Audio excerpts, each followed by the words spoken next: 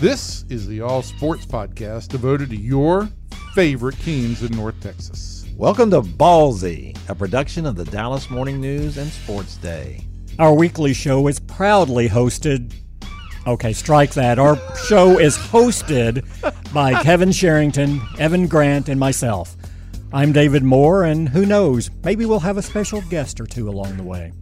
In this episode, we're going to be talking about the Dallas Cowboys. Catch other episodes by subscribing to the Ballsy Podcast on iTunes. We're also on social media.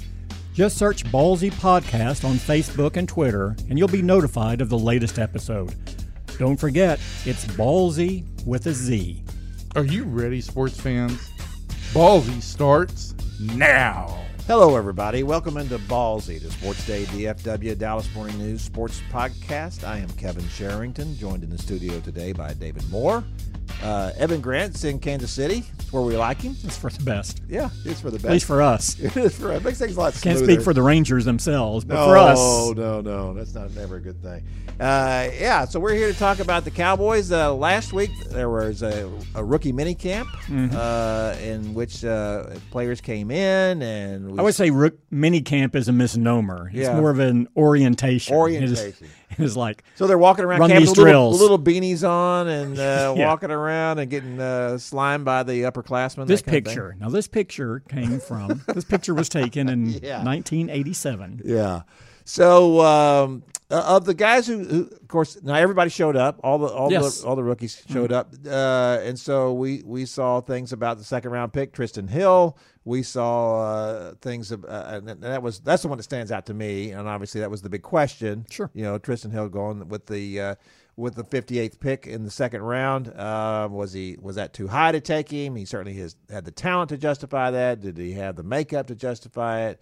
Kate Heropoulos did a story about that and talked to former coaches and what they said about him. After all that, what's your take on the pick? Well, again, our limited interactions with him, very engaging, very personable. That's what he's supposed to be, yeah. Acknowledged that, didn't put it all off on like, well, these coaches just didn't understand me. He went, no, I was at fault in how I responded to what they were doing after the change. So he's saying the right things. But like anything, you have to actually get in and work and see someone day to day, and really in any setting, in any industry, to really understand whether or not those were legitimate concern, or if it was just a young player who didn't handle a situation and the frustration of feeling like you were national champions and not recognized the year before, and then losing the coach who recruited you and having maybe not getting along personally with the staff that was in, that you overreacted to that and took maybe a sense of entitlement attitude that you didn't really were in no position to take. So, I think that's why, now look, defensive coordinator Rod Marinelli strives to develop a relationship with everyone he works with. And we're focusing a lot on the relationship that Rod Marinelli and Tristan Hill developed leading up to the draft. Tristan Hill said he would just call him Marinelli on his cell a couple times, called him the week before the draft just to talk about things. Marinelli would text him throughout, and a lot's been made of that. Now, Marinelli has since said, well, he does that every year, and there were 5 or 6 players in this draft that he worked out or interviewed during the process that he stayed in touch with. But in this case, where there are questions about a guy, well, how could a guy this good not even start at UCF his last year there? What's going on? Clearly, he was and Josh Heupel rebelling against authority in some respect, or there were personality issues. So you're wanting to get to know that, and you want to understand whether or not you can motivate the guy, whether you can work with him. So I think Rod Marinelli spent more time with Tristan Hill than he did others to help determine and come to a comfort zone that, no, I have no problem. We have a relationship. We can make this work. I want to kind of back up a little bit and talk a little bit more about all that situation, because his coach, his head coach, the last 2 years was Josh Heupel, the former Oklahoma quarterback. who I will say, the book on Josh Heupel is that sometimes he's a little hard to be around. They certainly thought that at Oklahoma when he was offensive coordinator, that he was difficult to be around, a little arrogant, and so I could see how a player might have problems with that. My issue with Tristan Hill, not knowing him from Adam, is that I found a story that talked about that he ran into problems with Scott Frost's staff. And Scott Frost is now at Nebraska. That was his coach there. He played for Scott and did very well, but they also took him out of the lineup a little more often than they did his sophomore year from his freshman year. There was also times where they did not make him available to the media. And from my understanding, it was the issue they had was that, boy, this guy sure talks a lot. You talked about a while ago that he's engaged. He's supposed to be very engaging. Yeah. And apparently some of the feeling is that he's a little too engaging, a little too running his mouth a little too much about things that he has no business doing that. I'm not saying that's what he's doing. I'm saying that's what Well, and there were reports, too, it wasn't just a coach thing, that some other players at UCF, there was friction and they didn't really like his approach and how he interacted. So, look, there's something there that bears watching. Now, again, in something like that, I'm not even sure it's going to manifest itself in the first year, because some of that comes from when you're, arguably one of the best players on the team, the dynamic is different. You can treat people differently than when you're working your way up. So I would not expect to see some of these things early, but that doesn't mean if a player is predisposed and that's his personality, as he gets comfortable, as he starts to flash his talent, as he starts to go up on the pecking order of the team, then maybe you have some of these issues come up. So, absolutely. So a lot of this, I wouldn't expect to see any of this early, and I would be surprised if you did. To me, it's going to be, it bears watching as you go forward if he really is going to be a good player. And you talk about engaging. Look, no one was more engaging in that locker room over the last couple of years than David Irving. Yeah. That's an excellent point. So I don't, and I think that's a great point you make, too, about going forward is what we see here. I believe when it's in your personality to be this way, how do you change that? This is just who he is. Yeah. And so I'm not saying he's a bad guy. I'm just saying that there were people who coaches who couldn't deal with him and felt like they couldn't deal with him, and they were going to say, all right, we're going to do this with you because we had trouble. Now, I will say no one apparently had any problem. Now, there are things he's supposed to be very raw, and there are things he needs to work out. No one questions the effort on the field. Everyone talks about how hard he plays all the time through the snap. I mean, that there is no question about desire, and as you hear so often with Rod Marinelli, motor. Yeah. And a lot of coaches, and I think Marinelli is one of them, would argue that tells you more about someone's character than sometimes what he says or if he's difficult to get along with. If this guy plays hard every single time he's out there through the whistle, that tells me more about who he is and his passion for the sport and his desire to be his good. Football character. Yeah. Football character. Let's not talk about off-field character. No, exactly. Yeah. But again, you're saying, okay, I can deal with the other. He has football character. Yeah. If he's difficult to get along with at times, fine. Well, there's plenty of guys in the NFL who are a lot of alpha dogs. A lot of alpha dogs. Yeah. A lot of guys out there, and to some extent, that's what you want. Exactly. No question. There are guys you want like that on this team. It's just that what we've seen recently with the Cowboys is a young team on the rise with a lot of guys who really seem to be team players, team-oriented, well-liked in the locker room. It seems to be a locker room where everybody gets along really well. Kind of remarkable for the Cowboys, actually, over the last 30 years, you could say. That they haven't always had that. Even when they were really good, they haven't always had those elements for it. So it's always a little bit intriguing. I'm not saying it was the wrong pick to make at that point. I make the argument that I think he's going to have to be pretty good because there were some good safeties. There were some. You're going to see some good from Thornhill and or Rapp was still there, from these guys, sure, you're still going Nasser to see Adderley from Maryland, Adderley, especially those three. Let's see what those three guys do over the next 2 to 3 years. I think Hill's going to have to be pretty good to justify going with him there. And maybe he could be. Of course, the point is too, and I wrote this, and then I got feedback from people saying I said, he was not projected to be a second-round pick. He was projected to be a third or maybe even a fourth, that the Patriots were going to take him, right after that. My point is that if you're going to be true to your board and true to your players, because he was not even the top player on their board, no, Connor McGovern. Their third-round pick was their top player on the board. Yeah, at that point. So if you're going to be true to your board, to me what you say is that if somebody else is going to take this guy, fine. We're going to get the guy that we think is the best player, and that we're going to have to play the game a little bit here. We're going to have to know that this is where everybody looks like they're going to take a guy, and we don't want to take a guy a round or 2 rounds ahead of where he could go if we don't have him rated that high. And so, and I'm with you. Of course, we've heard from the Cowboy just ad nauseum that we don't really care about safeties. We'll just evident. We'll add some traffic cones back there and then just make people run around those.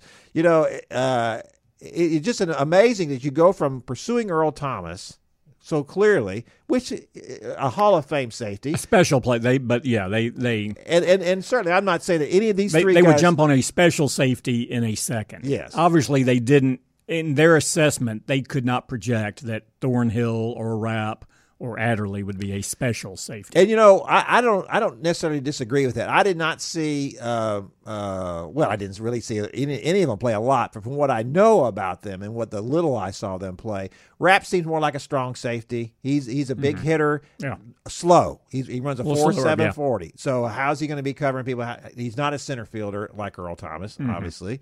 And then if you look at a Juan Thornhill, what they say about him. Fast, runs a 4.4, very quick, very smart, a lot of turnovers, not a big hitter, and that's a problem in this. To me, in the Cowboys secondary, that's a problem with Jeff Heath. That's why we're talking about why they need missing too many to tackles. Upgrade that position. I believe that according to Pro Football Focus, that Jeff Heath led all safeties in missed tackles. So, and then Nasser Adderley is supposed to be more of a center fielder as well. Really didn't see him, and I would question at some point the quality of teams that he's playing against. So when Earl Thomas was coming out of Texas, I thought this guy is really special because I did see Earl Thomas play a lot at Texas. I saw him make a lot of plays.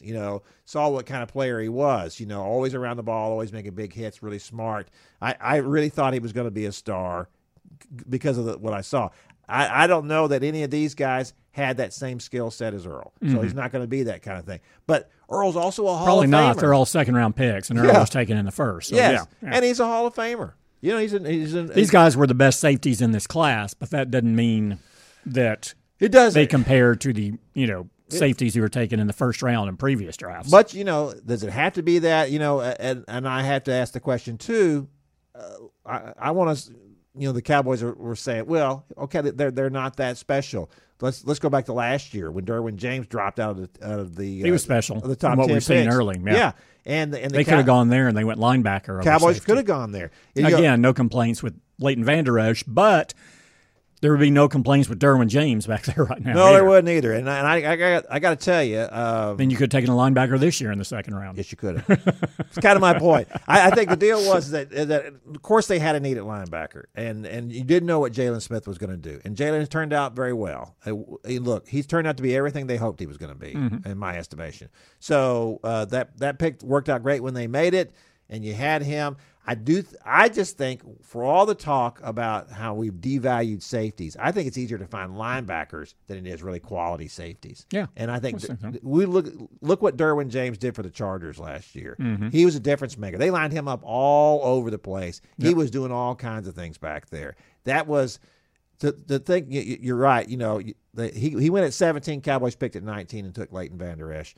To trade up 2 picks would have been nothing, for them to do that. So, and the Cowboys were like, no, we're not thinking about Leighton. We're not thinking about Derwin James at all. They were targeting Leighton Vander Esch all along. They loved him, and he certainly looks like the real deal. I'm just saying that if I look at those two athletes, First of all, Darius Leonard was a better linebacker than Leighton Vander Esch, and that's why he was a defensive rookie of the year. Second-round pick. Yeah. And he was a second-round pick. I just think that it's a little easier to come up with that than that quality. And I just think more than anything, it shows you what the Cowboys think about safeties. If you didn't think that Derwin James was special enough to trade up 2 spots to get after he dropped out of the top 10, which, shows you what the rest of the league thinks about safeties, as well. Sure. My point is always, I get it. I understand about the position and what you're saying about it. And that has always been the case.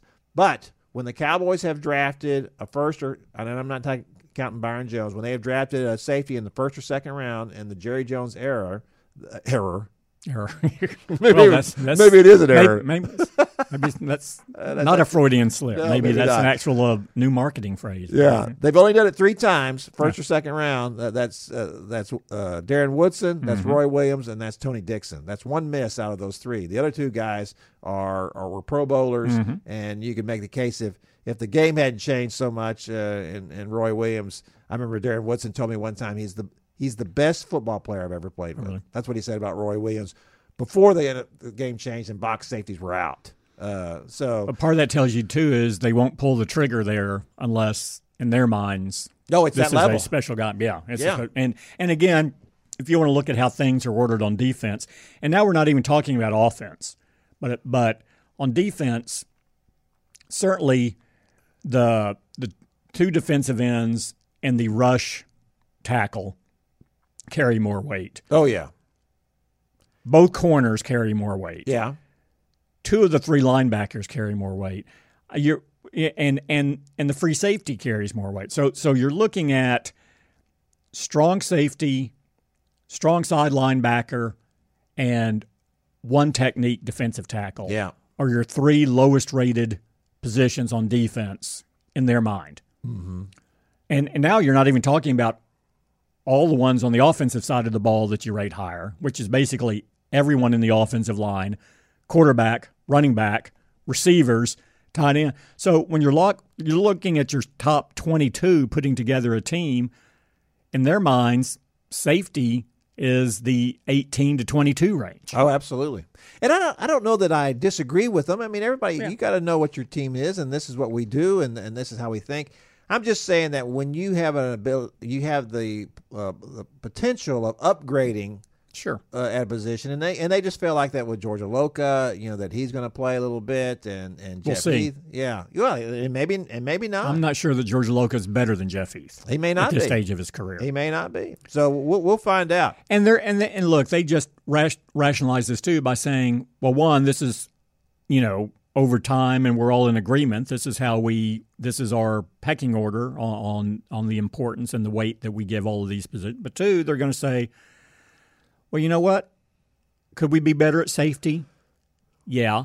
Were we a top 10 defense in each of the last 2 seasons? And were we like a top 5 scoring defense this past season with a safety play that we felt in some ways was substandard? Yes. So, of course, they're not getting how any bad turnovers. off are we? Yeah. They're not. And to me, that's the thing.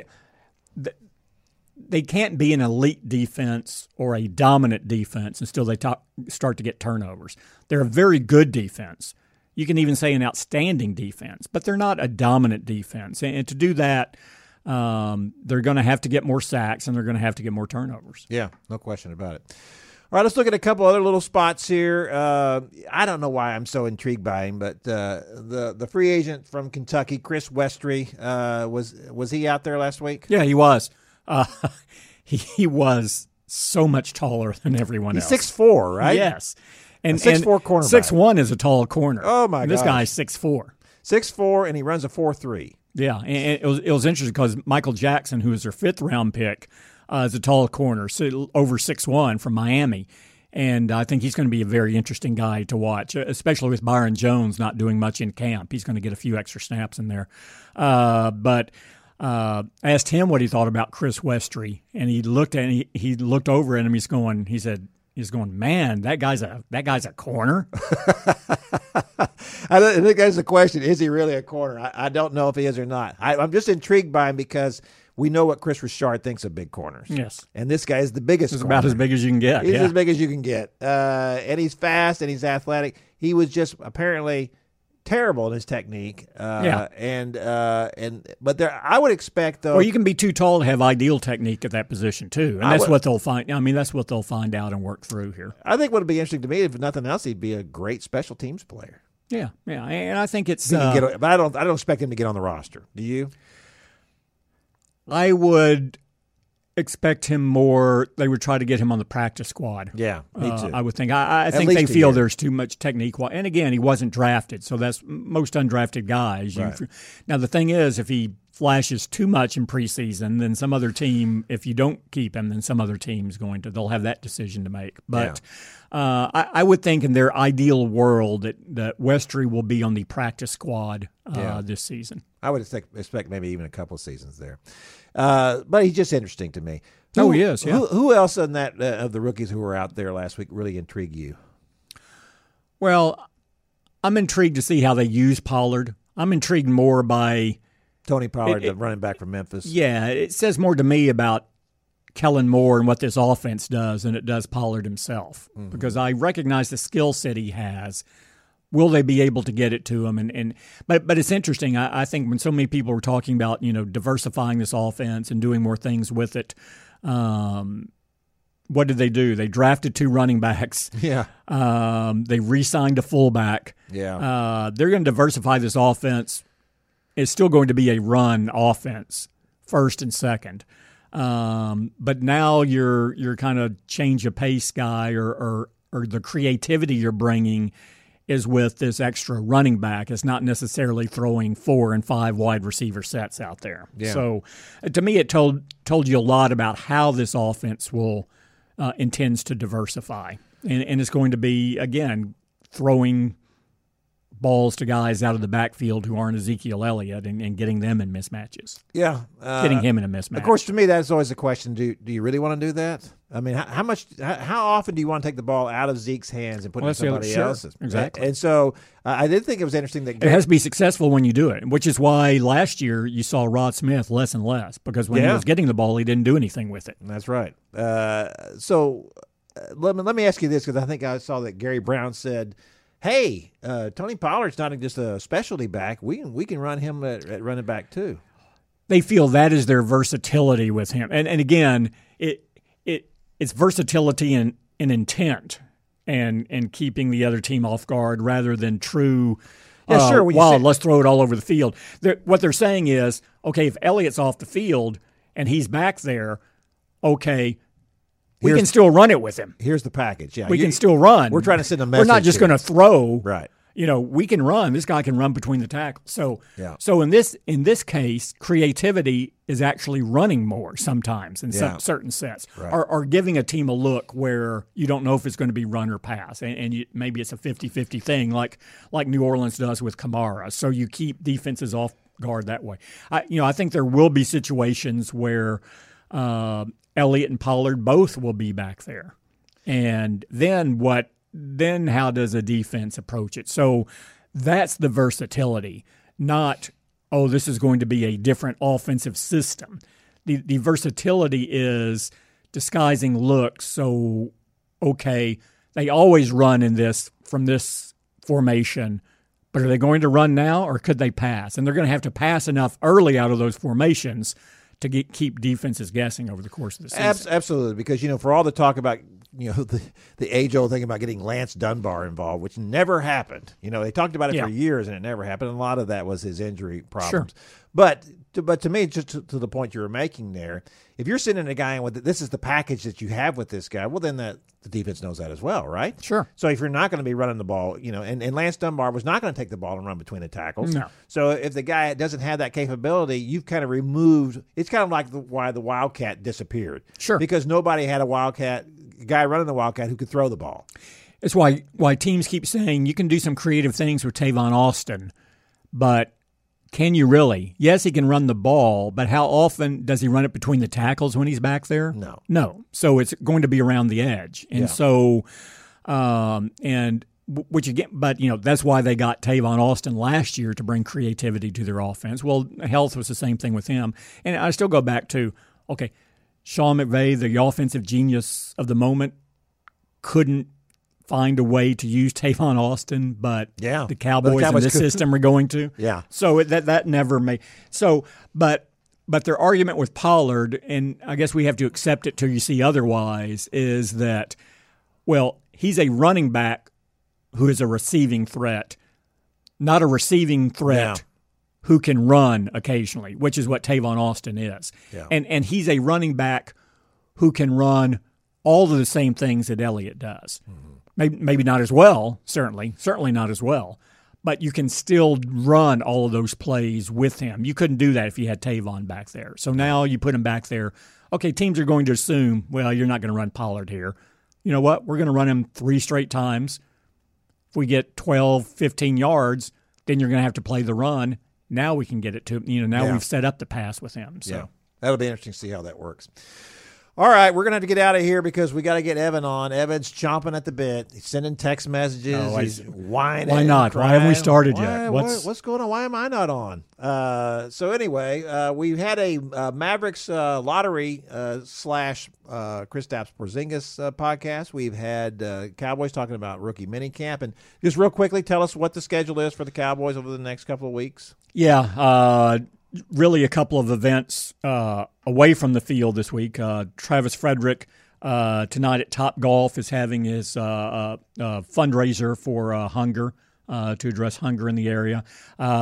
Tomorrow, Wednesday, you will have their annual, I think the 8th annual home run hitting contest at Dr. Pepper Park, where 8 players get out there, and then the money goes to Salvation Army. I believe they've raised $330,000 in the previous 7 years. Nice. And this is the second phase of the off-season program, which is coaches are working with the players on the field, but they're working in individual position groups. It's not offense against defense. Next week, the final phase of the off-season program begins, where you can actually run offensive against defensive plays. There's no hitting, they're not in pads, but you actually say, these are the plays we're going to run this season. These are the defensive looks. Let's see how it works. Let's see what we need to tweak. Let's see how we go about this. So that begins. I'll be over the next 3 weeks, and then a mini camp in mid-June, and then training camp will be a month away after that. Wow. All bearing down on us just in time with the way the Rangers are playing now. So for everybody in here, to everybody out there, thanks for coming, and we'll see you next time. Thanks for listening to the Cowboys Ballsy podcast. Be sure to subscribe to our weekly episodes on iTunes. Follow us on Facebook and Twitter, too. Just search the Ballsy with a Z podcast. Until next time, sports fans, we'll see you.